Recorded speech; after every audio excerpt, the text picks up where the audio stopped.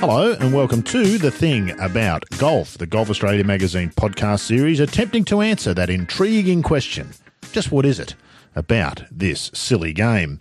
My name's Rod Murray and I'm your tour guide of sorts for these explorations into the minds of those for whom golf is more, so much more, than just a game. On episode 18, we're going to meet one of the European Tour's most popular players of the 80s and 90s when Zimbabwe's Tony Johnston joins us to talk golf, multiple sclerosis, birdwatching, television, and plenty more as well. Tony's known as one of the game's great storytellers, and whilst today's interview hopes to bring out much more than just that side of him, it is irrepressible, and I can tease you by letting on that during our chat, Tony refers to Greg Norman as both a pussy and a sclaffer. And I'm not sure there are many who could get away with that. Tony Johnston in just a moment. But first, some admin. As always, a special welcome if you're a first-time listener. Great to have you aboard. And assuming you like what you hear, make sure to subscribe in whatever podcast app you prefer. Apple Podcasts, Spotify and Google Podcasts are the big three, and once you've pressed that button, you never have to worry about it again. Each episode automatically delivered to your preferred listening device, and you'll never miss one of our shows.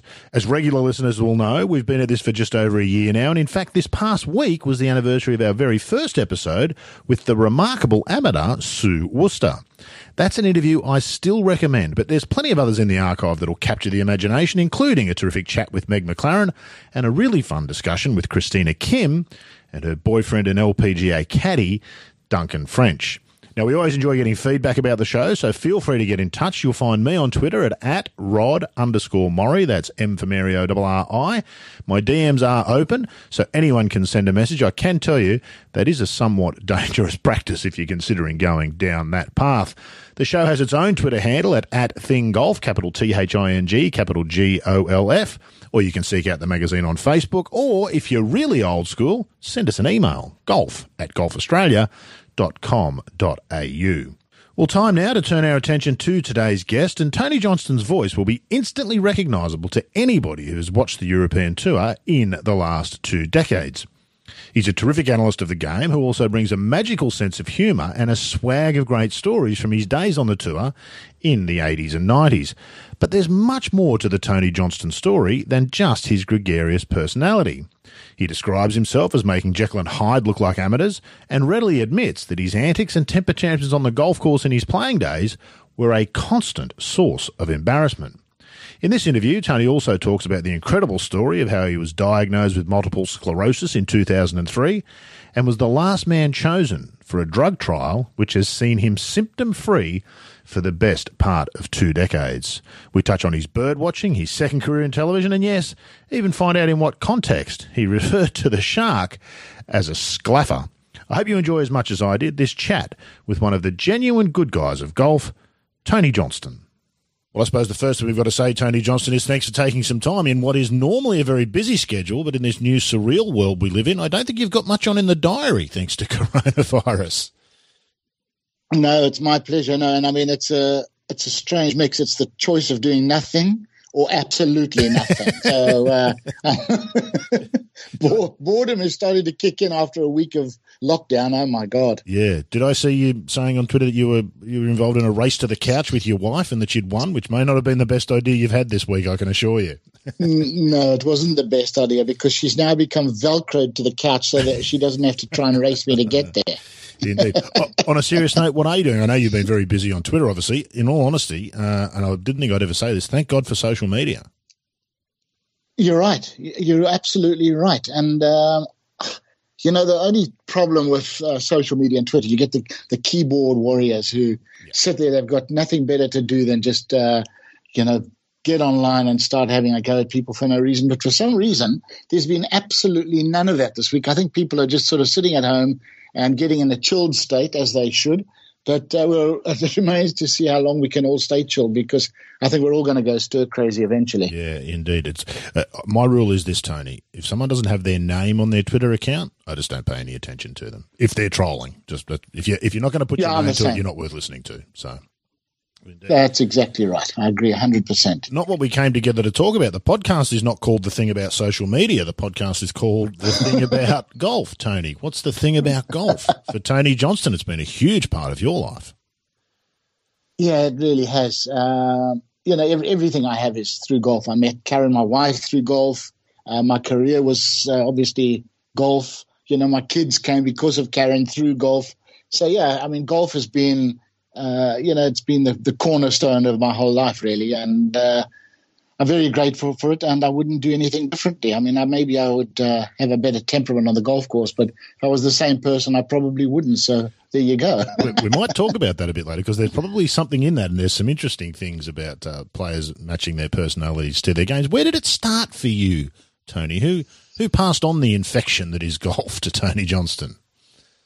It was quite strange. When I was 11, we went for a holiday up in the Eastern Highlands of Zimbabwe. At a little hotel called Leopard Rock, which was a tiny little, it was almost like a little castle out in the wilderness. And they had a 9-hole course, and the manager insisted that everybody in the hotel come and play in this golf competition. And my dad and I had never played golf. We'd never had a golf club, nothing. So he signed us up, off we went. And I had the love of golf drummed into me, because towards the end of the 9-hole competition, we were just chopping and hacking around. And the shot my dad hit the best, there was a huge boulder about 15 feet high by 30 feet off in front of us. And he took a wild swing at this thing and flushed it, hit the rock, came straight back towards my head, put my arm in front of my face, and it nailed me right on the corner of the elbow. And I mean, yeesh, did I cry or what? It was the most painful experience. And you think right then I might have said, listen, this is not for me. But we just fell in love with it. We went home. My dad went to an auction, bought a set of clubs for himself and a couple of sticks for me just to knock around the garden with. And that was it. Fell in love with it. Cut a few holes with tins, and I made my own golf course around the garden over my mom's dahlias. And, if I went in the dahlias, I took a swing and destroyed her garden. She was a mad keen gardener. And then it went on like that for a while. And then my dad joined us up to a little golf course in Bulawayo, the hometown.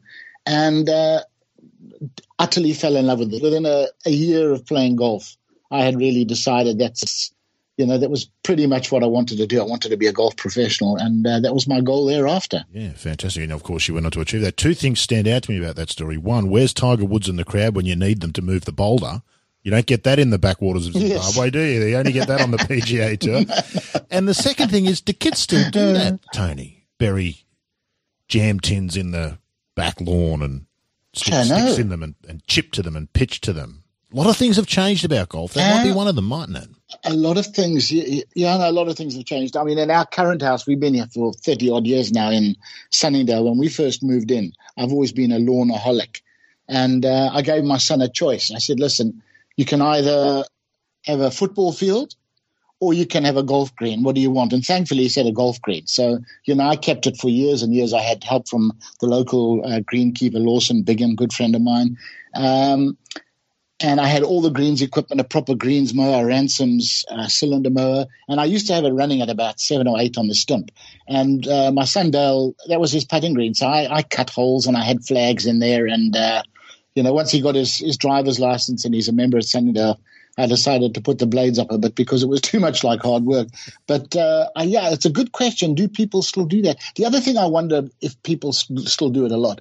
When we were kids growing up in my hometown in Bulawayo, I mean, we had, there was no golf on TV. It was still black and white TV actually. Access, because of international sanctions, access to magazines and things was very limited.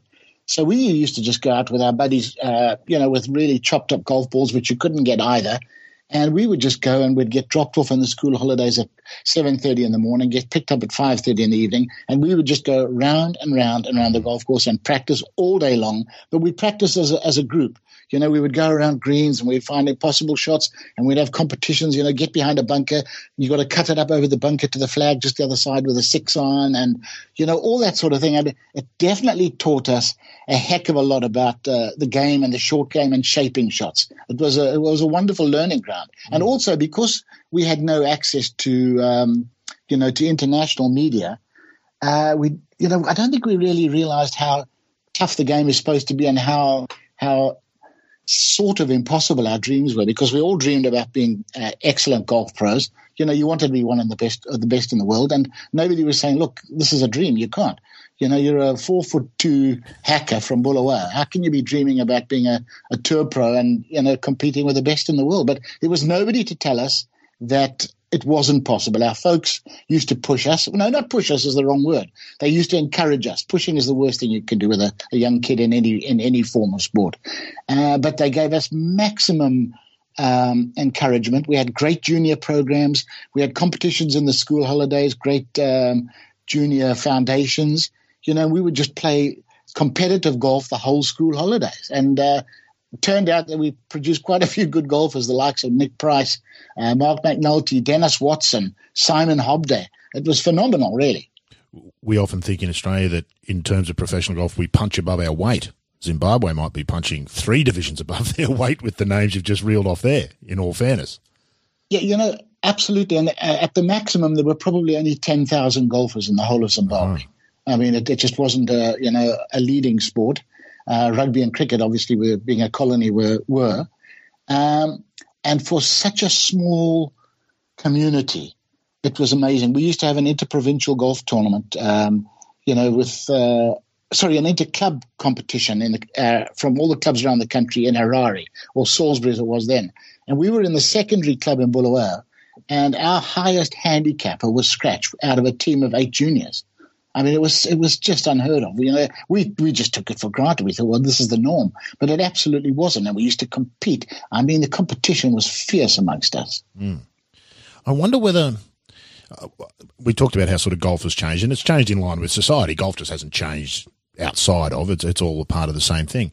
I wonder how you would compare that as a learning experience in terms of learning the game, and I think in particularly of golf here, which is such a complex game with such a myriad of problems to solve, with what we see these days, which is, well, in America, I know that there's a fairly significant junior tour. It's almost a mini professional tour.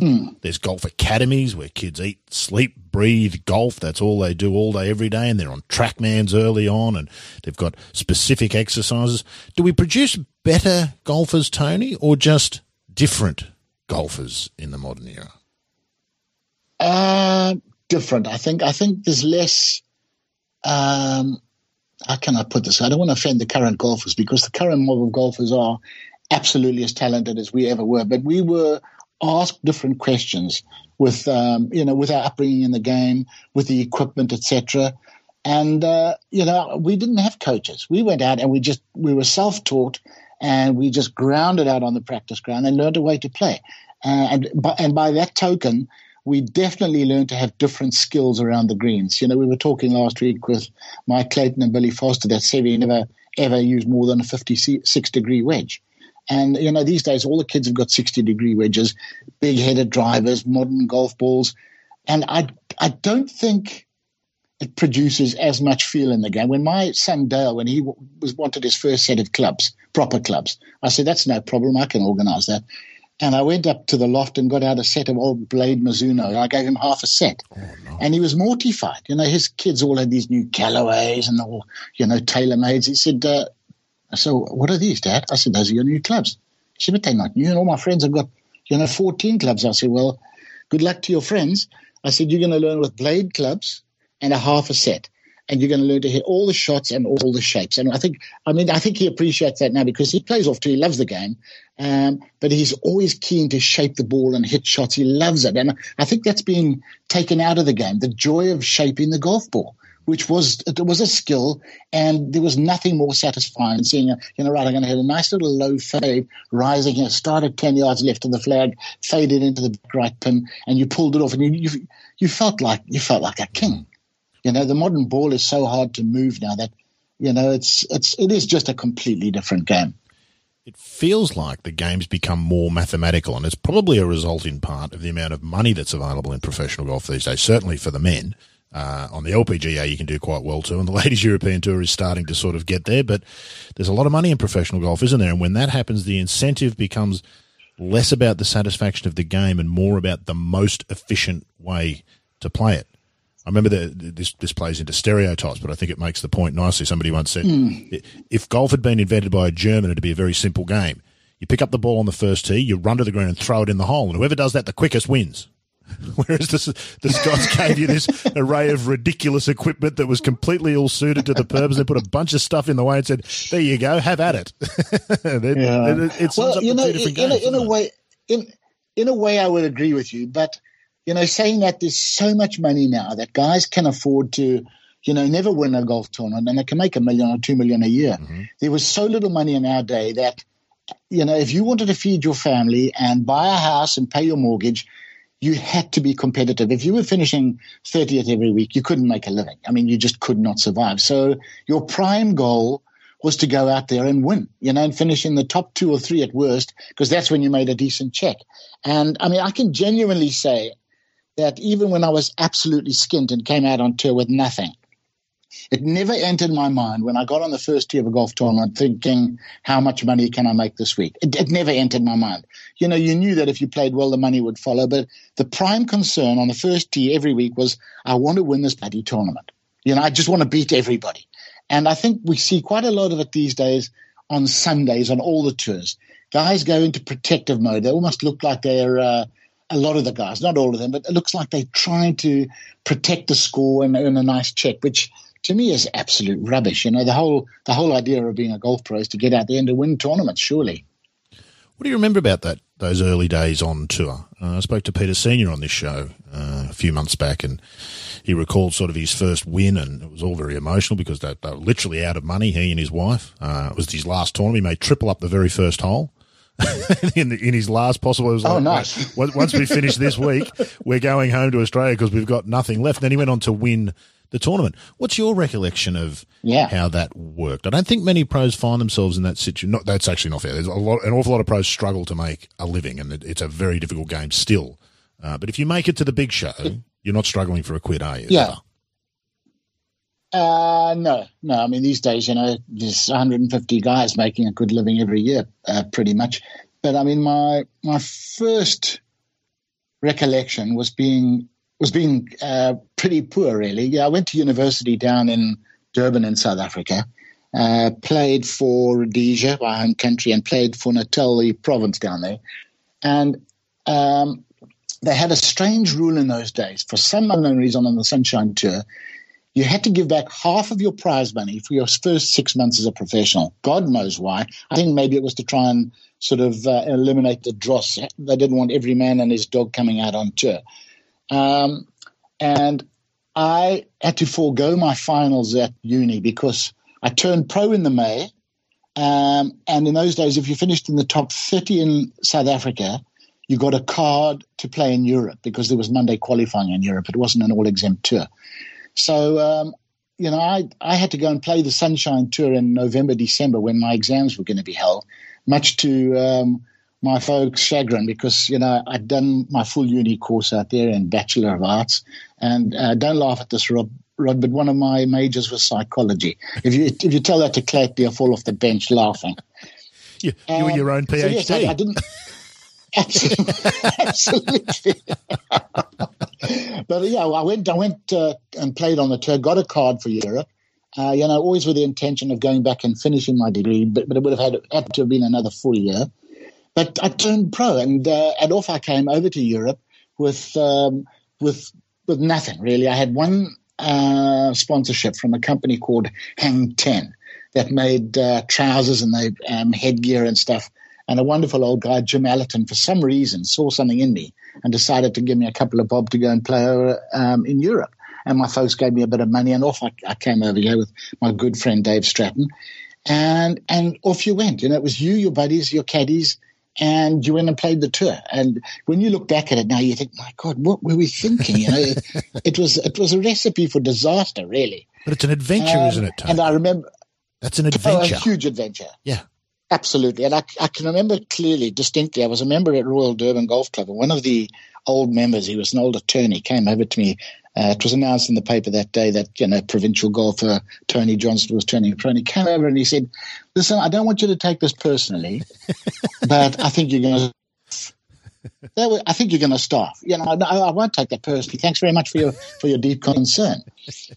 And I came over to Europe and I played nicely. And the second year I lost in a playoff at Cran with Antonio Garrido and Manuel Pinheiro. And when I went back home, this guy said to me, well, what's it like on the bread and butter line? And I mean, I wasn't in that league, but I couldn't resist it. I said, I wouldn't know. I'm on Xavier and Campe now, you'll get. And he sort of stumbled off, and it felt so rewarding. More so than the good guy. No sentence that starts with "Don't take this the wrong way" ever ends well, does it? It's just not an opening that leads to a fruitful conversation. It's like somebody that starts a sentence with "trust me." Yeah, the warning lights go on. Whatever you do not trust this bastard. Whatever you do, don't trust him. That's exactly if he's right. going to tell you to trust him, you can't. What did you know about tour golf by the time you'd made that decision, Tony? Because you said as you were growing up, no golf on television. Clay tells similar stories. And what age were you when you turned professional? It was tradition for people to turn much later. I think 30 or 40 years ago. We see kids turning pro now at 16, 17, 18, 19, not uncommon. They're winning majors at 20 and 21 sometimes. And what did you know of the tour? Well, I only turned pro at 22, actually, because I'd been to uni for a couple of years. But I'd played in a couple of tournaments down there. I played in the South African Open in 79, finished 10th there as an amateur, leading amateur. I played in a couple of tournaments in Rhodesia, as it was then, the Dunlop Masters. Now, I had a fair idea, and I sort of, I knew I had to get better, but I did believe in myself, and I thought, if I can work really, really hard at this and improve, I can make a living doing this.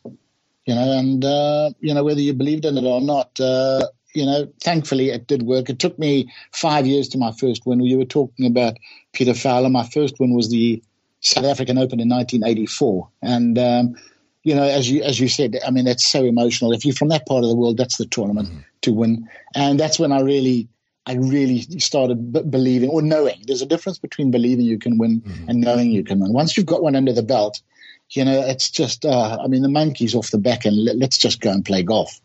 But believing you can win is a little bit cocky. Having won, you now have confidence. They're two slightly different things, aren't they? Both important, but they're slightly different, aren't they? You notice players sometimes will change from cocky to a much more appealing confidence once they've had a victory. I'm thinking of Lucas Herbert in particular. You would probably know Lucas, commentating on the European Tour. Yes. And certainly he's one who's been very brash in his younger years and not afraid of controversy and headlines and all those sorts of things. And after he won in Dubai, he came back to Australia and he was in the press conference at the Vic Open. There was a definite change in him, much less cocky and a much more comfortable confidence. They're different things, aren't they? They are different. I think the cockiness, you've got a point to prove. You might be the only one out there that believes that you can win. So, you can't get pushed around. You've got to believe in yourself. And, when you get that win under your belt, you can believe. Look, there are some guys that when they get the first win, they become intolerable. They become absolute dicks, to be honest. Yeah. But thankfully, those are the minority. And I think once you won one, you realize, hang on, I'm there. I have arrived, and now I've got to reset the goals and get on and go and play some good golf again. Mm-hmm. Indeed. What do you remember about that first win? Something must stand out about that tournament, I assume. Actually, let's go back a bit. What do you remember about your first event as a professional, the first time you teed it up? Can you remember the first tee shot you hit when you were no longer an amateur, or is there anything that stands out about that event? And then that first win and everything that comes along with that. I can't really remember my first shot as a pro, to be honest. Yes, I can. It wasn't actually in tournaments. They used to have a series of pro-am tournaments around South Africa, and we went to a course called Witbank. And the pro there was a wonderful guy called Yanni Ackerman.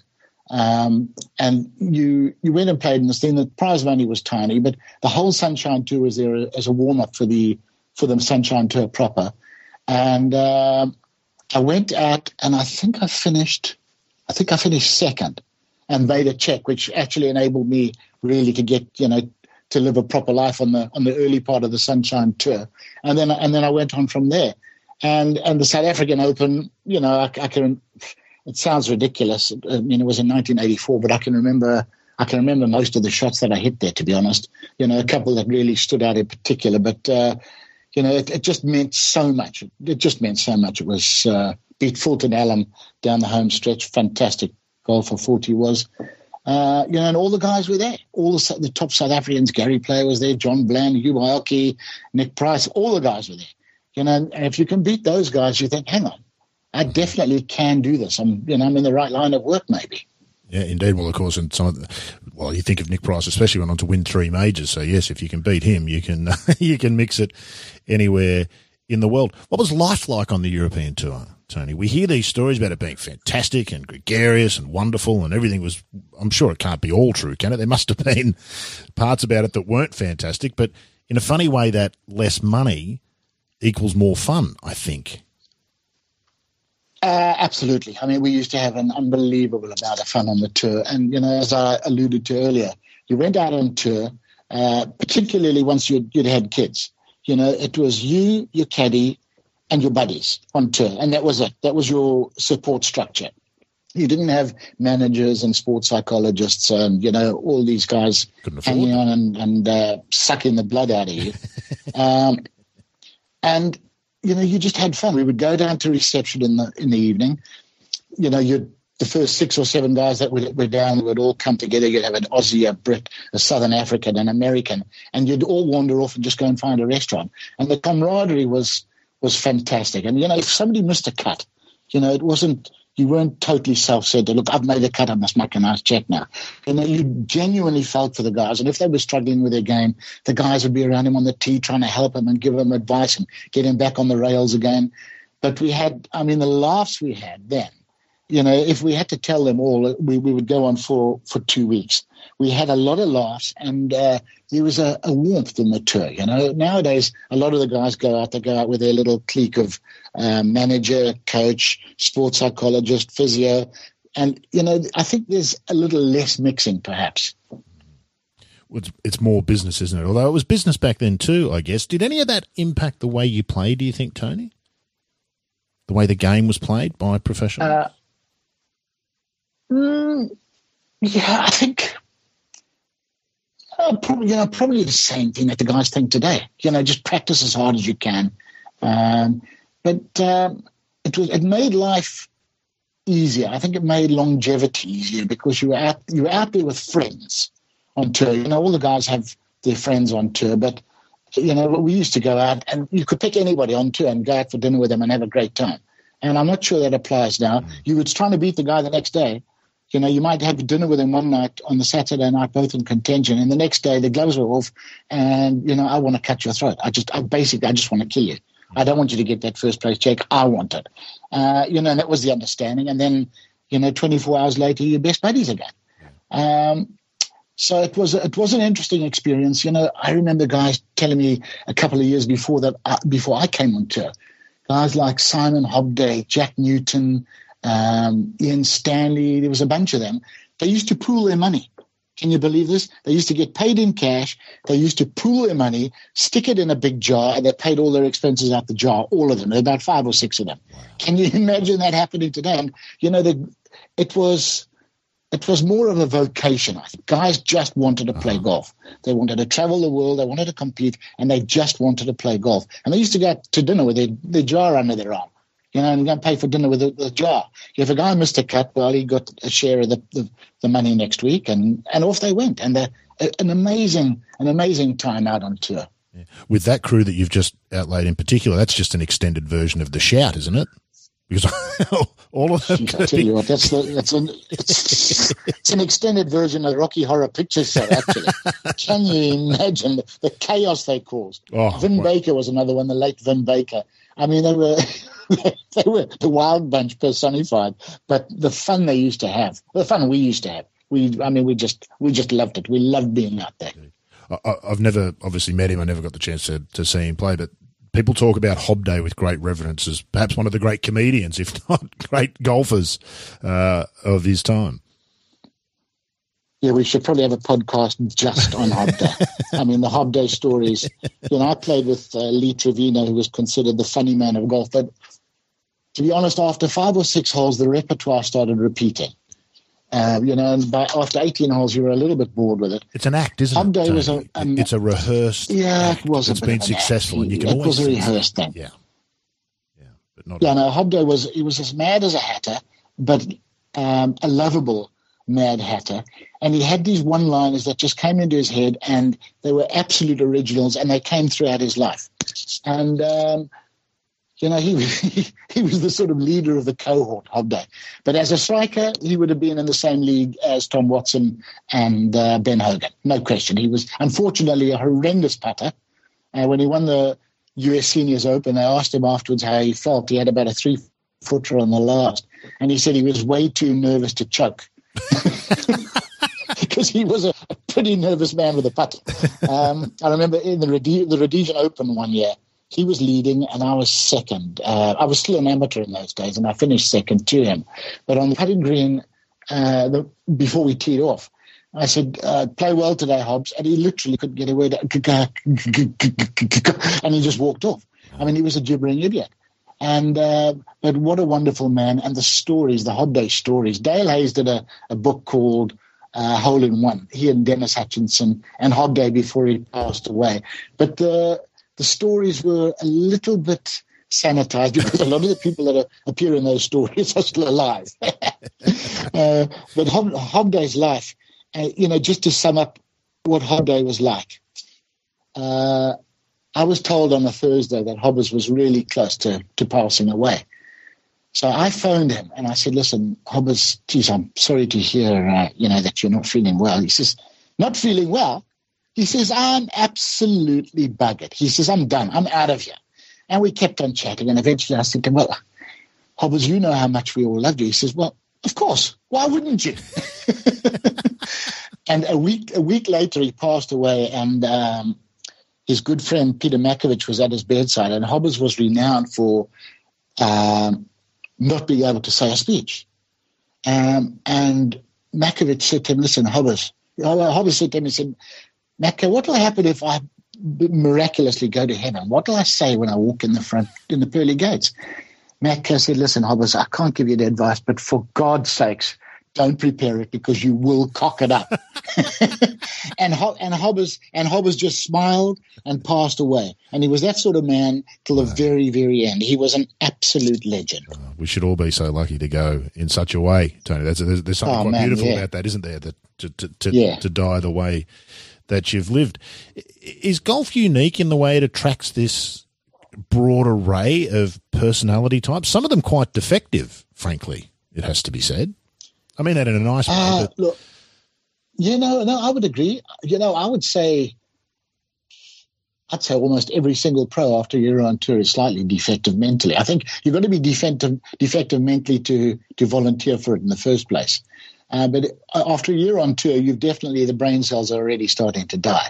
And, I think the one thing about pro golfers, there's not a single pro golfer out there that's not OCD. Every single one of us is OCD, without question.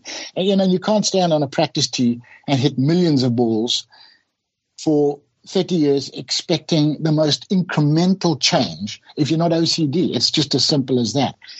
And you're living under, look, people will say, if they're running businesses, yes, they have a lot of pressure. It's just a different type of pressure. You're all on your own. There's no backup. If you don't perform, you don't eat. And neither do your family, as simple as that. And you can relate that to any business, I suppose. But, you're away from home in the height of your career. You're away from home for 25 or 30 weeks a year. And, I'm not crying for sympathy. That's what we chose. Yeah. There are a lot of guys that go, oh, I had to give up so much. No, we chose to give it up. When we're at home, we had terrific times. When you have a week off, we had the advantage on the average working man because we were there, all day, every day for a week or 2 weeks. So we had great times with our families, but we wanted to be out there. We wanted to be out there competing, and you can't do that on your back door. We had to travel. And that's where the importance of, the support structure of your friends came in. But, yeah, we wanted to do it. We wanted to play. We wanted to travel. And, that was our life. We loved it. Indeed. It strikes me, Tony, that the way you've grown up in golf terms is very different to a lot of people. Did you have heroes? You mentioned that when you were young, you'd just go around the course with your mates and practice, hitting this shot and that shot and this is impossible. Were you copying somebody? For most of us, we're copying, depending on your generation, Nicholas or Woods or Norman, or were you copying people, and what effect do you think that might have had? Coming from Southern Africa, all of us, our hero was Gary Player. Mm-hmm. And, when I said earlier we didn't have much access to magazines and things, Gary used to do a cartoon strip every week in the papers that got put into book form of him giving tips. I mean, that was my Bible. I read that every single night, and basically developed my game, particularly in my short game, on what I'd read from Gary. And, with him being renowned as the best bunker player in the world, people say, well, why are so many Southern Africans great bunker players? And it's because of Gary. When we were young, we wanted to be able to do what Gary did. And, we spent hours and hours and, entire school holidays practicing in bunkers. And Gary's determination, his desire to win, that definitely rubbed off on us. Some of that is inherent. It comes from your upbringing and your family and what they instill in you. But there's no question that Gary was the hero of every Southern African golfer from our era.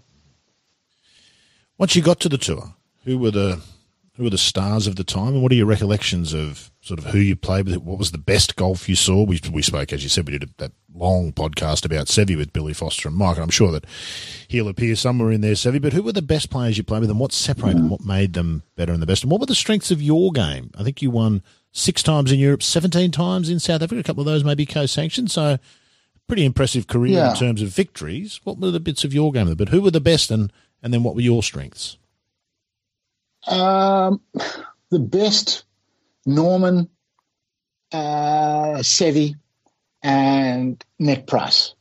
Probably. I played later on when I started sort of producing the goods with the likes of Tom Watson, etc. But early on, Norman, Seve, Nick Price. And I was very lucky to have John Bland. He was my best buddy out on tour. Short hitter, but the straightest hitter maybe that ever lived. And he was a great mentor, showed me the ropes on tour. But entire game-wise, Norman and Seve. Norman, I've told you the story before, Rod, on a different podcast, but I'll repeat it. The Italian Open in 1980 at Acquasanta. I've just come out on tour. First year on tour, and I've made the cut, and I'm so excited. And John Bland and I are going out for dinner, and we look at the draw sheet in the hotel. And I said to him, who's this G. Norman from Australia? And he looked at me like an alien. He said, sorry? I said, who's G. Norman? He says, you are a bigger dick than I actually imagined. You don't know who Greg Norman is. He's been out here you don't. I said, Blandy, I'm sorry, I just don't know who he is. He said, you'll find out tomorrow, my friend. I thought, well, we'll see what happens, So I go up to the course, get on the first tee, and the first tee at Acquasanta was about 270 yards to the front edge of the green, with a ditch right up against the front edge of the green, a little canal. And the green was only about 15 or 18 yards deep, and every single player just nudged it down there with a 2 or a 3 iron, and then wedged it onto the green. So I get up first, wedge it onto 2 iron down the fairway, wedge it on the green. That's my plan. Norman tees it up next, and out comes the 3-wood. And I thought, geez, what a pussy this guy is. And he's going to hit a wood. Can't even get a wood up to my 2 iron. And he had these beautiful purple-headed Tommy Armour woods, the old persimmons. And he gets up, and I thought, oh, God, I will know who this guy is by the time I'm finished. What a sclaffer. And he gets up, Rod, he hits this thing, and it comes out like a gunshot. I've never heard the like of it. It just took off, pooh, and I thought, oh, my God, what's this guy doing? And he flushed this thing, carried the ditch, landed on the green, stopped it on the green. I thought, well, that's quite impressive. He then followed it up, rolled it in for an eagle 2. We get on the next tier, par 3. He's on her. Hits the shot, beautiful, high in the sky, bounce, bounce, bounce, straight in the bottom of the hole. Hole in one. And I mean, I am jumping around the tee like a raving lunatic. I've never seen anything like this. And I've gone up and stuck my hand up to shake his, and he actually looks at my hand as though it's covered in the COVID-19 virus. It's like, is there something wrong with you? I said, no, well done. He said, yeah, no, thanks. And, we were off right at the beginning of the day's play because he'd had an indifferent first 2 days. And he'd cruised around there. He didn't look particularly interested and just whipped it around there in something like 67 or 66. And I sort of ground my heart out for a 71 or 72. And I came in, went into the players' lounge, and John Bland standing with ear-to-ear smile. He says, so do you know who Greg Norman is? Cheeky bugger. And that was that was my introduction to Greg Norman. Man, the guy led the world rankings for 5 years. The fact that he only won, really, you'd have to say, was a major disappointment. Oh, travesty. An absolute travesty. All his own making, of course. He had a couple of major stolen from him, but he did cock a few up as well along the way. But, and he did everything fabulously. He looked like a clothes horse. He was statuesque, unbelievable, maybe the best driver that ever lived, a wonderful iron player, chipper, putter. Everything he did was just brilliant. And I came off the course a bit like when I went out to watch Seve my first year on tour. And I just thought, how am I going to compete with this guy? If I'm ever going to compete with these clowns, I need to be an awful lot better. And it was a great thing, a great learning experience, because you just better get better if you want to make a living doing this, because there are some guys out there that are freaks. And it was a good thing that I played with him. Yeah, indeed. Sclaffer. I wonder if he's ever been called a sclaffer before or since. He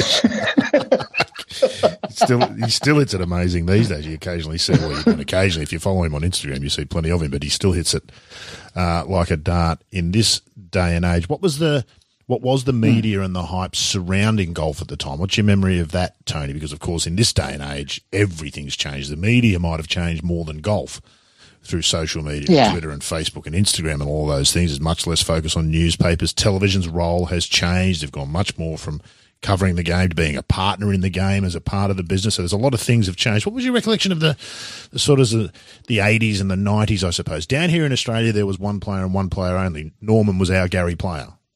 In your sort of scenario, and people would turn up 6 deep. They'd line the fairways from the tee to the green for all 18 holes to watch him play at Huntingdale or the Australian Open. What was it like internationally then in Europe? You used to play a lot more golf in Europe itself as well at that time. Yes. Everything was smaller. There wasn't really a dedicated media centre. If there was, it was a tiny little room. You'd have 2 or 3 reporters from maybe from England, 1 or 2 local guys, somebody from the local TV station who knew nothing about golf. And as you alluded to, there was more coverage in the paper, which was a great thing, because we had wonderful writers like John Huggan et al. Who wrote about the game. And I one of my majors at uni was English, and I've always rejoiced in the written word when it's written properly. Sadly, we don't get that much anymore. But TV is a big thing. I do sometimes wonder if, there's too much golf. It's the market's flooded, really, and I think people can turn on any time they like and watch, whereas in those days you had to turn it on to watch a specific event. And, it was great. You didn't have 40 photographers out there. You had 1 or 2 dedicated photographers. They all became friends. The media guys became friends. And I think we understood the media better because they were there doing a job, getting underpaid, struggling along. If you were smart enough, you realized that these guys need to make a living and that what they say made your name for you, and promoted interest in sponsors for you. So, you treated them properly. You never went in there and bad-mouthed any reporters. They were doing their best. You were doing your best. And we were all one big happy family.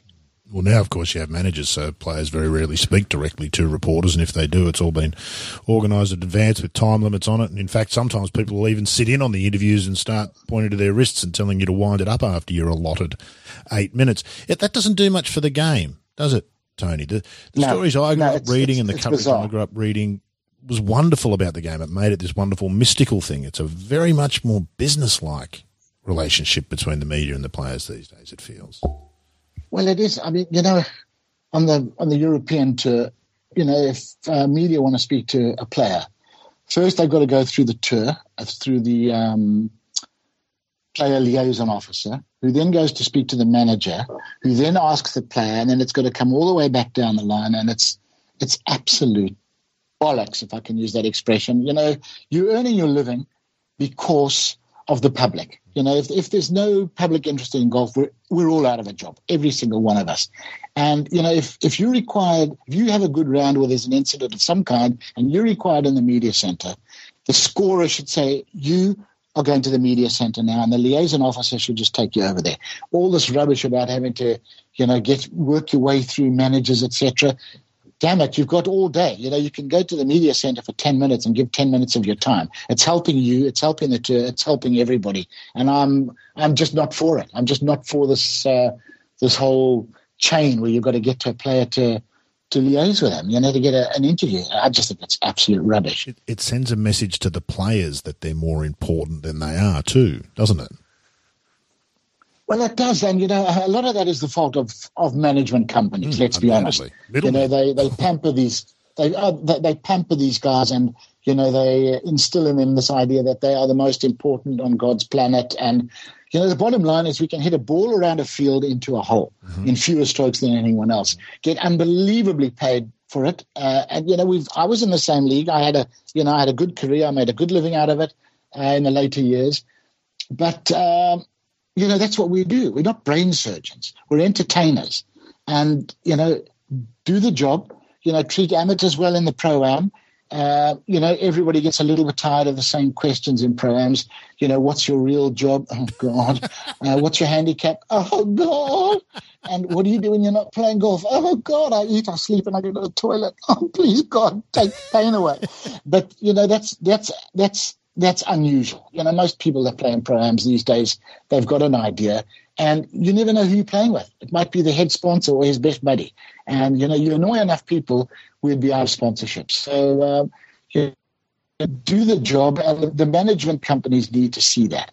You can't put these guys up on a pedestal and everybody's got to dance around and pussyfoot around you. It's complete nonsense. There might be one or two who are in that rarefied area. I think of Rory, I think of Tiger, who've kind of earned that, Tiger especially, the right to say no all the time. But for most of the rest, they really are kidding themselves, aren't they? Yeah. That's the truth. And they'll realise it all too late when people stop being interested, when people just stop bothering to ring. No, you're absolutely right.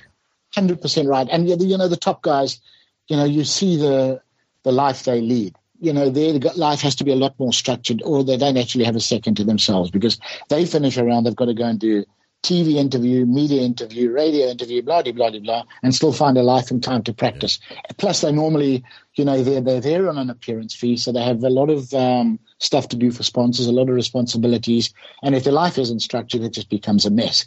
But yeah, for the average really, good tour pro, it's not as bad as that. So just do the job. You mentioned that, of course, maybe we've got too much golf. This is a theme that number of podcasts that I've been a part of, we keep coming back to. What do you think this coronavirus thing that we're, 3 weeks into at the moment? It already feels like golf happened for the last time eons ago, and there's nothing in the foreseeable future. I mean, the bleak outlook would say no more golf probably for the rest of 2020. I think at best you're looking at the back quarter of the year, September, maybe August, if things were really to go. Yeah. Well, it's an interesting time, isn't it, to reset for the sport? God, it really is. I mean, I have a lot of fun on Twitter, and I love watching, people setting up practice nets and things in their backyards and things. It's hilarious. But, I mean, people are desperate to get out on a golf course again. And I think there'll be a surge in the game. We always talk about, reducing numbers in the game. Well, maybe that's because there is, we are inundated with maybe too much golf. You've got all the different tours around the world that are televised. But I think once it kicks off again, I think there'll be a mad rush for the game again, and a lot of popularity again. Professional golf, you would expect that. Yeah, I think. Professional golf projects an image of the game that's not necessarily healthy, doesn't it? This is one of the problems or the conundrums for golf, is that people who've never played, if their only exposure is to have seen professional golf on television, it's not necessarily the sort of thing that would make you say, I'd like to go out and give that a go, is it? No, maybe not. And I suppose until they give it a try, when you watch the top guys in any sport, it looks easy. So, here's a bunch of guys swatting a ball around a field into a hole. And then off they go and do it all again 18 times and then 72 times. But there's something about the challenge of the game, isn't there? Once you start trying the game, you get addicted. Mm-hmm. And I think part of the addiction is the fact that you can never beat the game. You can never achieve perfection. There's always a challenge there. And I think that's That's one of the glorious things about the game. We all know somebody who's incredibly competent in their own field who tries golf for the first time and is just humiliated by it. I think we've all experienced that, haven't we? Cruelly, it's a joy to watch sometimes. Somebody brought down a peg or two by the game. But how do we get people to engage the game in that way, Tony? I agree with you. If you don't try golf, you can't possibly ever understand it. It doesn't matter how passionate an advocate you are for the game. You can never explain to somebody who doesn't play. And the truth is, not everybody will go on to fall in love with the game. Some people, it just does leave them cold, and that's fair enough. But how do we get more people to try it? It seems that's the missing link in the golf chain. Those who are in golf are fanatical about it, a lot of them, and they're very devoted to it. But those who are outside of golf, there's quite a bit of resistance among some, if not indifference, which might even be worse. Yeah, I think we've got to go back to basically to the youth. We've got to go back to the kids and get them involved. The current generation, they're either playing golf or they're not. You can get some of them to restart, but we've got to encourage the youngsters to get out there. That's where the next generation comes from.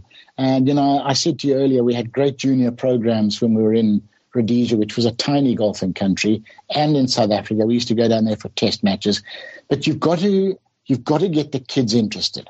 If you get it at grassroots level, if you can get the kids interested, there's our next generation, and we won't be worrying about numbers. But, the game's become so expensive. It's become so time-consuming. We've got to find ways around all of those problems. But those that get addicted, they're addicted for life. Oh, absolutely. Yeah, there's no question about that. Well, here's two of us sitting right here. Last one about this one. Do we focus sometimes too much, or is there too much focus on elite performance in the idea of trying to attract juniors? We don't ever seem to sell golf as this is the game you can have for life, and you can go away from it for periods, for families and business reasons, and try other sports. But golf will always be there right up until the time you fall off the perch. I wonder whether we sell that enough. That's a good question. That's a really good question. Some of us have no aptitude for the game, I don't know how to answer Tony. that. And even at a young age, I could have told you that I was never going to be any good at the game. And so there must be some other reason to play beyond just performance, I think. I wonder about that. Well, yeah, I suppose exercise, you're outdoors. And, it always used to amaze me in pro-ams. You'd play with guys in the pro-ams that were absolutely atrocious. Their handicap officially was 24, but really they couldn't burst a grape.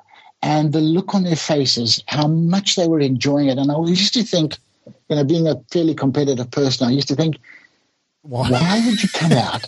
How could you come out and enjoy this if you know you're always going to be utterly crap at it? Because anything that I ever did, I sort of wanted to be the best I could. But not everybody's built like that. And people go out there who are lousy, but man, they love the game. And that really, really does impress me. And those people are the ones, they're the majority of the game. They're the guys that keep golf afloat. Pro golf, we might be the elite, but basically we're the entertaining elite. And if every pro golfer in the world kicked the bucket tomorrow, it wouldn't make a difference to the game. The game would still continue. Yeah. And that's what you've got to stress. And those are the people we need to get more involved in the game.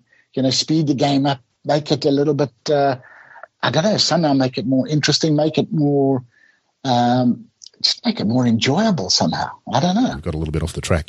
Two other things I want to talk to you about. Television. When did your television career start? Do you enjoy it?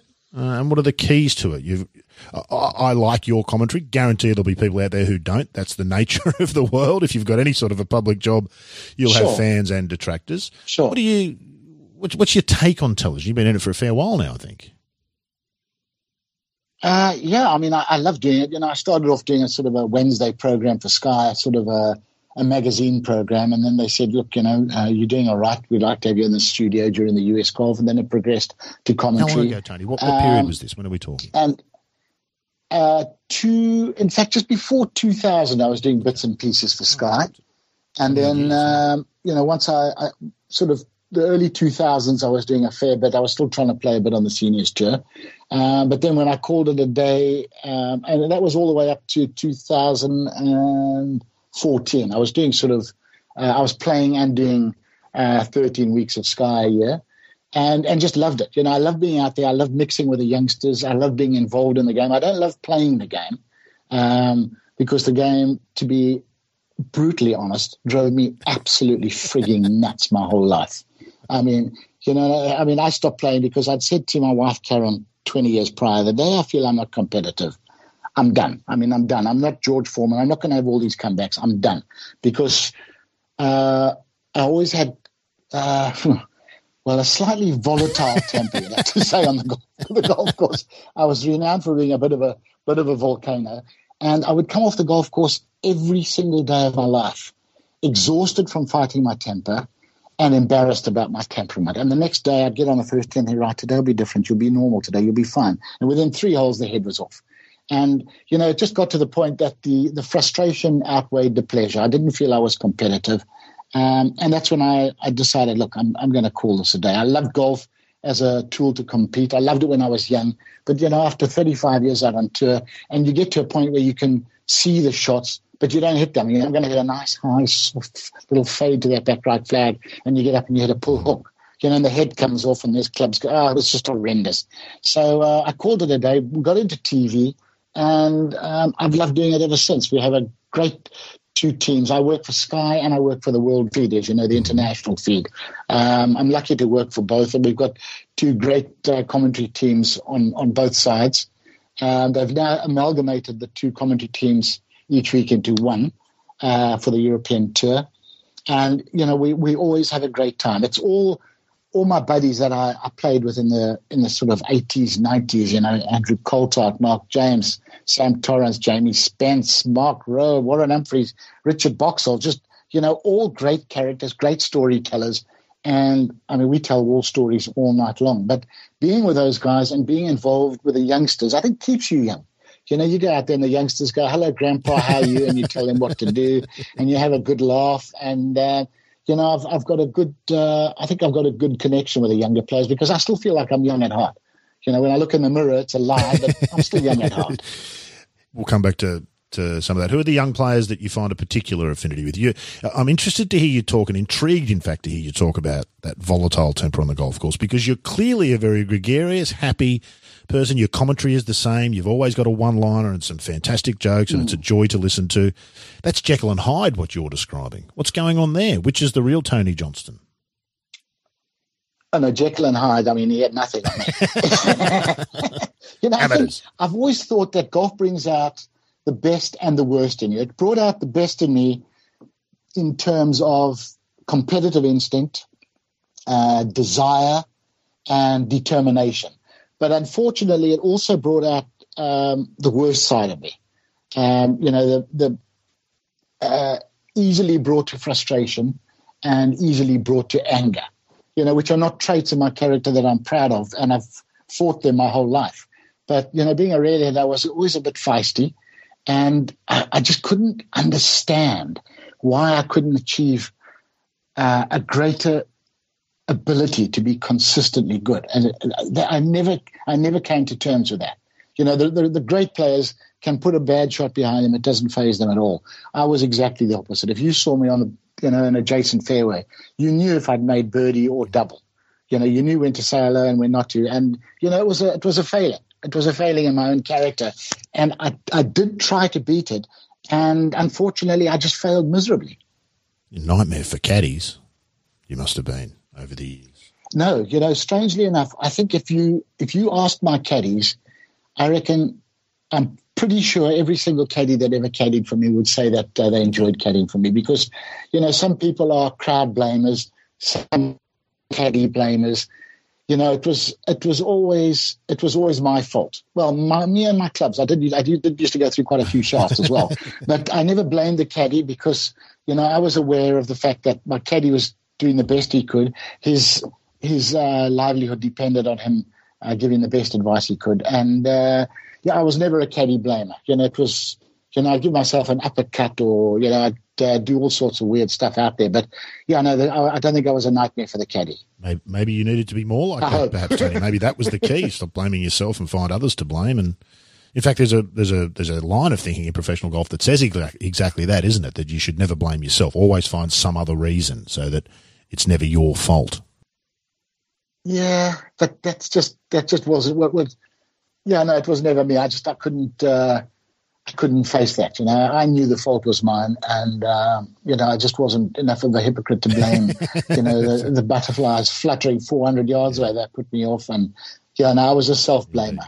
Back to television. What do you see when you look at young golfers? Have golfers themselves changed? We know the game's changed. We've talked about that and the way it's played, partly through equipment and money, and for all sorts of reasons, it's evolved into what we see today, which is still a fabulously entertaining product. I think sometimes people think we bang on a lot about the ball and equipment and those things. People think that we have no respect or take no joy out of the modern game. That's not true.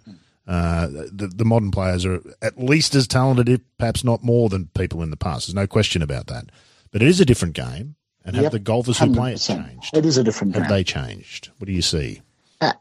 I think the money's done a lot, has a lot to do with that. There is a heck of a lot of money out there, and it's more of a big business now. I think, again, the managers have ensured that's partly the reason. Everything is structured, your finances, blah, blah, blah. But the equipment's made a big difference, and 100% with you. The young guys out there, the young guns today, the young breed, have got absolutely as much talent as we ever had. There's no reason why they shouldn't. But they're asked less questions because of the equipment. They're not asked to shape the ball as much and hit the delicate shots. And I feel sorry for them because they'll never get to enjoy that side of the game. And, Mike Clayton said last week that the gulf between the best players and the decent players 30 years ago was much bigger because the top players had the ability to do something special with a golf ball. And that gulf has narrowed hugely, with the equipment, the big-headed drivers and the low-spinning balls, blah, blah, blah. But the guys are equally good. But, I'd like to see a softer ball brought back, a ball that spins more, that the guys can't just get up and smash, hit and hope, find a wedge and putt it out. Accuracy should be more important, and distance should be less important. The longer hitters have always had an advantage, and so they should. If you're a long, straight hitter like Norman, 100% you get the advantage. But to be long and cockeyed, you should not get rewarded for that. And, nothing will ever change my mind on that. Well, Norman was long at 280 as an average. Yes. Now 280, in fact, I'm not sure that you'd be on the tour at 280. There are five or six. No, you couldn't survive. No, there are 5 or 6 women on the LPGA who average 280. So there's something to be said for athleticism, but it's not. It's absurd. No. Look, Rod. When I was on tour, I carried the ball about 240 to 245 if I crushed one. I ran it up. Norman was at 280 to 285, which was a massive difference, and it wouldn't have been as big a difference if he'd been a chopper and he hit the ball sideways. But he just rifled it down the sprinklers, down the middle at 280, and he was always going in with 3 or 4 clubs less than you. That's hard to beat. But he was given the advantage of being a wonderful striker of the ball. And, yes, absolutely. If you're that good, you should be better than anyone else. He's pretty decent at the rest of the game, which was the other frightening thing as a competitor, I imagine. He could chip it and putt it and all those other things, as you said before. Let's move away from golf a little bit, Tony. I said 2 things I want to talk to you about. There's actually 3. I can't believe I nearly forgot this. I got wrapped up in the golf conversation. You, of course, have MS, multiple sclerosis. Yes. Tell us a bit about that and what that journey's like, when you found out what that meant. And I think you're a fabulous success story for a trial drug that worked amazingly well for you. Yes. Look, everybody at some point has a big health hiccup. And, I'm hoping that was my one. I'm not in a hurry to have another one. But, the short story is I got, 02 and 03. I could barely play. I couldn't finish 18 holes. I was just exhausted. And my coordination would go, my legs would go. I was diagnosed with MS and got onto a drugs trial, a drug called Campath, which has changed its name a few times since then. And, with MS, the best drugs they can offer is that it slows down the progression of the MS by about 30%. This was a brand new idea. They got this drug that had previously been used for for organ transplants to reduce your immune system to stop the organs being rejected.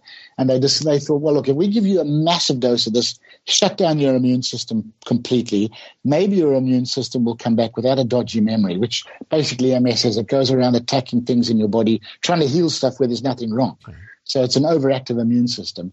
And I had this treatment for 5 days, 2 years in a row, And that was it. No further pills, nothing else. I was told I'd never play golf again.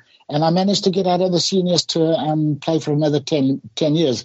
My coordination was never the same, and fatigue has always been a big issue.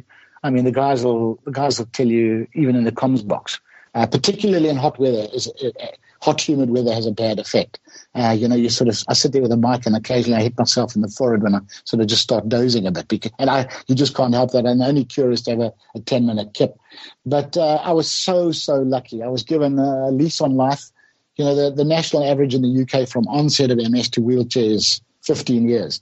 It's now 16 years since I had my second treatment, and I can, I could still play the game if I really wanted to. I can do everything I want, and I can enjoy life. So yeah, I had a wonderful break, and unfortunately it took 17 years to get that passed. Through all the red tapes, there were a lot of people that didn't have it, and you've got to have it in the early years of MS for it really to be efficacious.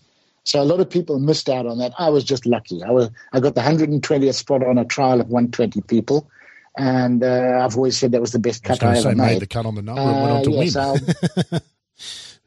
Yeah. No, I'll be eternally grateful for that. I mean, it really did give me, who knows? I've had another 16 years of normal life and more to come, hopefully. And is that cured, Tony? Are you now MS free? Is that what that means? They will never say MS free. They'll say in remission, because they can't say free, because if you get another attack, people start pointing fingers. But yeah, other than a much lowered energy level and struggling with extreme heat and humidity, other than that, I have no symptoms. So in my mind, I don't think about it day to day. I don't think, I'm an MS sufferer. I just think of myself as a really lazy bastard who likes to lie on the couch a lot. If you can get a spot, you'd have to remove your wife first, which would mean I'm doing the Velcro. What did that do for perspective when that happened? Because that happened later in life, as you said, for your career, which is, I imagine, interesting as well. But it happened just before I went on the seniors tour, and Mark James, a really good friend of mine, and always he was seriously misunderstood. Mark James, primarily because of his walk. He just looked like a miserable sod walking around the golf course. And only a true friend would say that. One of the best. He's got one of the best senses of humor in the world. Great guy, genuine guy, warm guy, and he got diagnosed sort of prior to that, my MS treatment, with he had a tumor in his stomach that they discovered just about the size of a rugby ball. It was huge. And yeah, absolutely. And they found this, and he did all the chemo and he got cured. And I used to phone Jesse fairly regularly, and I said to him, once he started playing again, I said, Jesse, has this changed your perspective on life and golf in particular? He said, absolutely not. He said, theoretically it should, but he said, as soon as I play badly, I want to hang myself.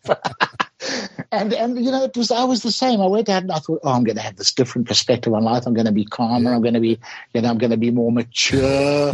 All that rubbish. And I wasn't. I still acted like an insane child out there. It's just the competitive instinct. You want to perform the best you can. It's just how fantastic. It is. Poor old Mark James. He might be at the other end of the worst luck story in history. Was it 2 years ago at the old course? He hit a bird with his tee shot and deflected out of bounds. It's just staggering that it could happen. I mean, and we laugh because it happened to somebody else, but there's nothing funny about that if you're Mark James. I think he was contending at the time, if I'm not mistaken. The senior open it was. And his reaction, anybody else, you'd get a sort of, his shoulders dropped. He's one of my good friends, but man, I just about whacked myself laughing when I saw that. It was the funniest thing. Indeed. The other thing I wanted to ask you about, Tony, was bird watching. You're an avid bird and wildlife watcher. Yeah. In fact, I discovered when I went to do my idea of research is to put your name in Google and see what comes up. And I came up with a TV series called Bushwhacking or Bush Hacking. Yeah, Bush What's Hacking. that about? Yeah, no. And what's the interest in wildlife? So much fun doing that. Interesting wildlife is, I was always interested in wildlife. I was always interested in shooting, actually, to begin with. In our part of the world, everyone had an air rifle at 10 or 11. And I love the precision of shooting, which is probably what drove me mad with golf, because I could never approach anything like that. But we lived out of town, and across the road there was a big area of bush. And, prior to really getting into golf, I used to go out there at 10, 11 years of age with my air rifle and my pellets, my bottle of water and a sandwich, and I felt like the great explorer. And I was out there and, I would pay attention. I was intrigued by the flowers and the birds and, everything that was out there. The only thing I didn't really want to see was snakes, because our parents stressed, that they weren't a good idea to cross. And that instilled the interest in me. And I always had a great interest. Our parents used to take us to game reserves to watch animals. And I got into bird watching late in life. My great friend Colin Little, who I stay with in South Africa when I'm always down there, when we moved to Europe in '93, he said, why don't you come and stay with us? And he's never managed to get rid of me. I still stay with him. But his grandfather had got him interested in bird watching when he was about 4. We were on holiday together in, I think, 2000. And we were sitting around the pool, and there was a little bird whistling in the bushes next to the pool. I said, okay, smart ass, I know you're good with your birding. What kind of bird is that? And he immediately reeled off the name. I said, well, that's impressive. I said, how many birds are there in South Africa? He said, well, about 960 species. I said, and you can tell me that call. So, yeah. I said, well, where is it? I can't see it. He said, no, you're looking too high. And I can't remember what the bird was. He said, that bird you'll find down in the lower strata of the bushes, and he'll be sitting very still. So stop. And I thought, man, this is interesting. I talked birding with him thereafter and got absolutely thoroughly involved with birding. I love it. It's intriguing. And the good thing about it was, if you go to a game reserve, everybody wants to see the big five and the animals. But when you've seen those, you've seen them, and you might not see that much in the day. But when you're in the Bundu, there are always birds. There's always bird calls and different birds and different colors and things happening. And yeah, I fell in love with it. And the bird hacking. If people haven't seen it, there's a website, birdhacking.com. One of the girls that produces out in South Africa said to me the one December, "You like the Bundu?" I said, "I do." She said, "I've got an idea." And she came to me on the SA tour in the January, a month later, and she said, "I've got this idea. We're going to go into the Kruger Park with a ranger and a cameraman, and we're going to talk about animals in the Kruger Park." And I said, "Are you completely bonkers?" I said, "There's lions, there's elephants, and you can't walk in the Kruger Park. It's forbidden." She said, "Don't worry, I've got this covered." So she came back to me a week later and said, "I've got permission." I said, "Permission for what?" "Now, we're going to get an armed ranger, cameraman, sound guy, producer, and you. We're going to walk in the Kruger Park and talk about animals." Geez, this is going to be interesting. And off we went and did it. And she did a wonderful job. Ilana Gordon, her name is, nicknamed Flash. I'll give her a punt because she's an absolute gem. I love her to pieces. And there we went. I did all the research and I did the scripting. And then we would go into the park and, we'd drive around and try and find stuff. Then we would walk around and look for stuff. And sometimes we would just find something and I just have to use my knowledge off the top of my head and just do an episode. And we ended up doing 3 series of bush hacking. I think it's about 39 or 40 episodes in all. And people haven't seen it, especially now we've got time to kill. Go and watch it because it's an awful lot of fun. Fantastic. A little bit like Ian Baker Finch, I've seen this about him as well. He's having a whole second career in television, which is not easy to learn. People dedicate their entire lives to getting into and being good at television the same way they do with golf. What you've just described there is absolutely proper television. Do you consider yourself now a broadcaster or a golfer? When I fill in immigration forms, I still put pro golfer. And Karen, my wife, looks at me. She says, "You're not a pro golfer. You don't play anymore." Shut up. I'm just having a, of course, I've break. always been a pro That's golfer. Right. Don't be daft, woman. Yeah, I'm just having a break, man. But you know what? I consider myself a golf commentator. But having worked with top broadcasters, guys like Doogie Donnelly, Dom Holier, David Livingston for Sky, Ewan Murray, there's a huge difference between professional broadcasters who can do lead commentary. That is a gift that I don't think I'll ever possess. You've got to be so quick on your feet and have such a good memory, which I don't have. So I see myself as a golf commentator. I talk about the shots. I've been there, I've done that, and I love it. And what a wonderful thing. There are not many people in life that can say they've had 2 jobs and absolutely loved both of them. I mean, I've been blessed. I really have been blessed, Rick. A bit like golf, we, the viewing public, don't appreciate how good broadcasters are, do we? Most people, if you stuck a camera in their face for all the criticism they make of everybody, would immediately be unable to walk. The simple act of putting one foot in front of the other. They become so self-conscious, let alone talk off the top of their head, as you say. They make it look easy, which is why they're the pros, aren't they? It's much harder than they make it look.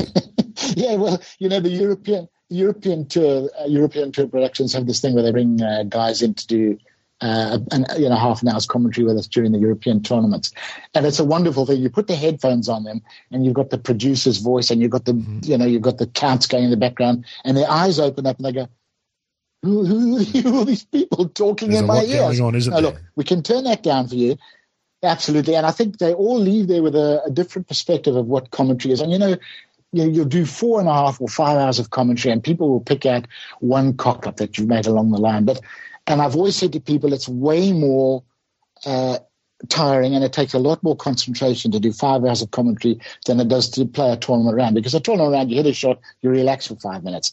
But in there, you're in front of the screen, you're in front of the monitor, you've got these voices in your ear, you've got to be watching the leaderboards, the laptop, the shots on TV. And, the first time I did it, I thought, my God, I don't know if I can do this. And I don't think everybody can. Some guys just never learn to cope with all of that. But, primarily, you've got to be a professional bull duster. And now they pay me for doing it. What a wonderful thing to do. If you'd found this all those years ago instead of golf, who knows where you might have gone in the world and developed into. Absolutely. No, it's wonderful to be involved. Who are the best in the business? I'm just sad that, who do you look up to in golf and golf commentary? Who do you hear on TV and go, oh, people won't appreciate it, but boy, he's good. Or she's good. There's a lot of great women commentators too. Peter Ellis was the doyen. You're way out on a limb there, Tony. Be careful out there. Be careful out there on that limb, Peter Ellis.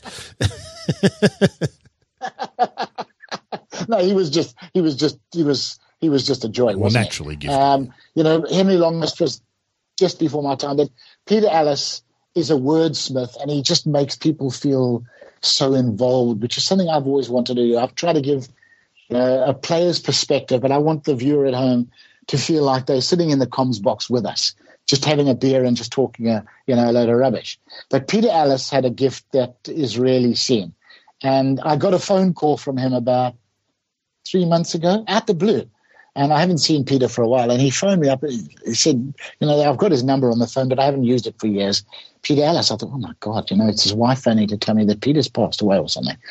And Peter just phoned to say hello and to tell me that he really enjoyed my commentary. And I cannot tell you how much that meant to me to have Peter Ellis. It's like Sevi saying, you have a wonderful short game.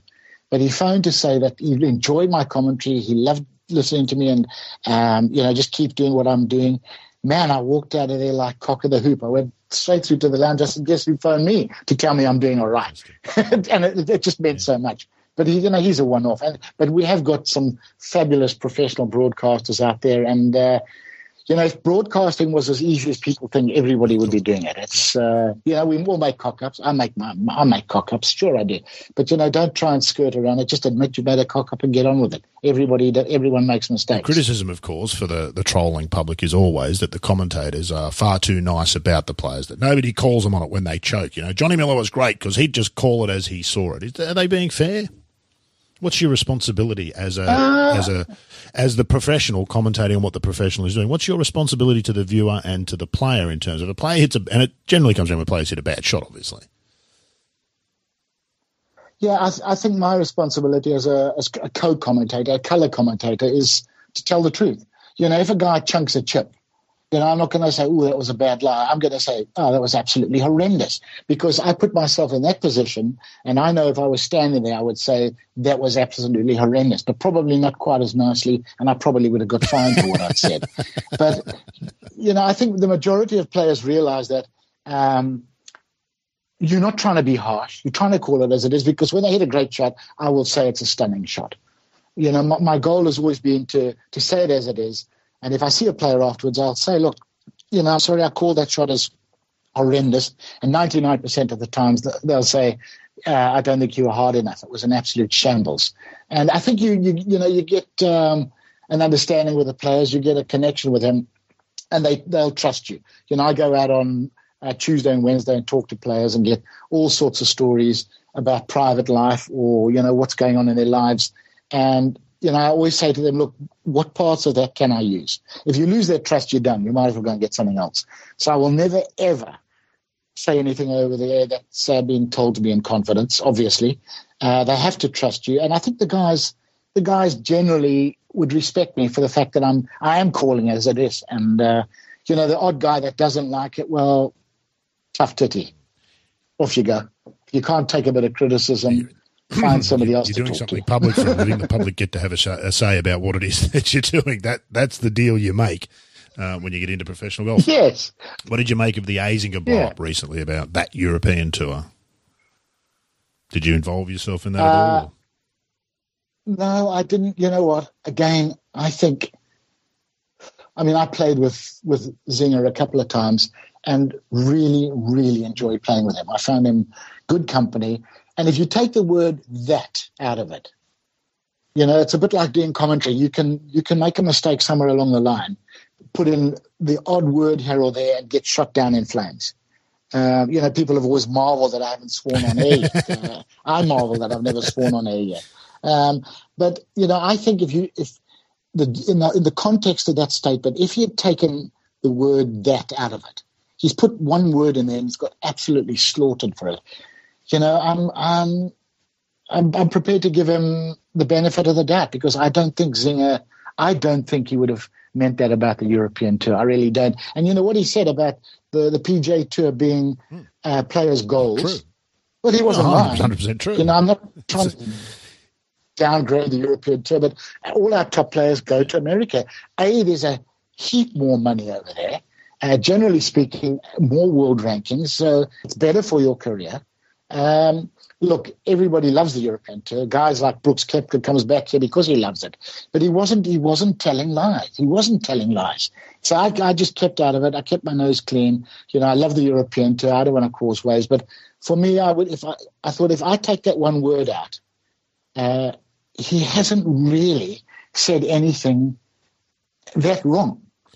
It's quite easy to get taken out of context. And he never really put up a defense. No. And I think, just let it go. Let it go. Because I always found him... And everyone says the same thing about him. His politics, I think, are questionable. Yeah. To me, I don't agree with a lot of his political stuff that he talks about, sort of used to on social media and whatnot, but that's got nothing to do with anything. He's been a terrific player over time and certainly knows his stuff. It felt to me like the sort of comment, had he made it in a bar in a conversation with yourself and two or three others, you might have put him and go, whoa, easy there. And he would go, no, I didn't mean it that way. That's how it felt to me. But you don't get that chance on television. To immediately sort of repair 100%. Repair what had happened. What is your take on what's going to happen with golf, Tony? Internationally, we're at an interesting time, and this coronavirus is going to bring on. Well, it's making life very interesting. The PGA Tour, the European Tour, that Premier Golf League, all of that was bubbling away when golf just suddenly stopped. What do you think the future is? Suddenly, just off a cliff edge, aren't we at the moment? I think the future is good. Golf's been around for an awful long time. A lot of people love the game. They love the challenge of the game. I think the game is in good hands. The R&A now are a different body of men to what they were in the early 80s.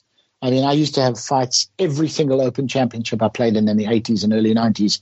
I would get into a row with somebody and end up getting put off at 4:30 the following year. I mean, year after year, I went off at 4:20 or 4:30 because I'd upset somebody. There were a lot of guys out there with their rosettes on and the soup-stained tie, and it's not like that anymore. We've got a vibrant young bunch of people. Their intentions for the game are very good, and I think they want to move the game forward. I think they've proved that. They're approaching the equipment issue, etc., and they do a wonderful amount for the game. I'll tell you very quickly, Rod, my eye-opener. My in-laws lived up in the Eastern Highlands in Zimbabwe. My mother-in-law ran a little golf club called Claremont Golf, membership of about, it was out in the six. And one day I arrived there because we were on our usual Christmas break out there, and here was a nice newish mower, almost a brand new mower we got wheeled out. I said, where'd you get that from? And my mother-in-law said, the RAF said to us. I said, what? The RNA. So I actually phoned the RNA when I got home and said, listen, guys, can I just get filled in with, how this all works? And the amount of work they do to keep golf alive and above water in distant parts of the world, and the money they spend on keeping interest going in the game was astonishing. And from that moment on, I had a different perspective of what the RNA do. And I think it's in good hands. I think the USGA are catching up. Sometimes I don't think they're quite as ahead of the game as the RNA. It's a different game in America. We still argue. Everything about golf is different. Yeah, in America, it is to me. It is. It's different. But I think all in all, golf's not going to die. It's going to keep going. Maybe we can find ways to make it more interesting. Maybe, I don't know how we make it cheaper. That's a big thing because there's no doubt it's seriously expensive now. It is an expensive game. When I played in Bulawayo and Rhodesia all those years ago, we used to get given 10 cents. And out of that, we went to play golf. We had a caddy. We practiced all day. We had a little bet for a pie and Coke, during one of the rounds. And when we got home, our parents said, where's the change? I mean, it was unbelievable. It was, we just played golf all day on 10 cents and had a little gamble along the way. And it was amazing. But you can't do that now. You want to go and have a game somewhere. It's costing you hundreds of pounds or dollars or whatever. And it's a bit daunting, especially with the financial climate, after the crash in 07, 08, things are worse now. Somehow we've got to just make it, we just got to get more people in. How? I don't know. But it feels much of that's that the goal. Expense is about expectation. It's that Augusta syndrome, don't you feel, that people have an expectation of paying a certain amount of money and being dished up a certain set of conditions which are judged to be better than others. It is the obsession with the game amongst golfers which might ultimately kill the goose that laid the golden egg in many ways. This desire for perfect grass conditions, both in terms of playability and aesthetically, which is extraordinarily expensive and, frankly, completely overrated and does nothing for the game. I think, as Mike Clayton has said more than once, he's been a member at Metro for 40 years. He's yet to have a bad lie, and that's not a good thing for golf.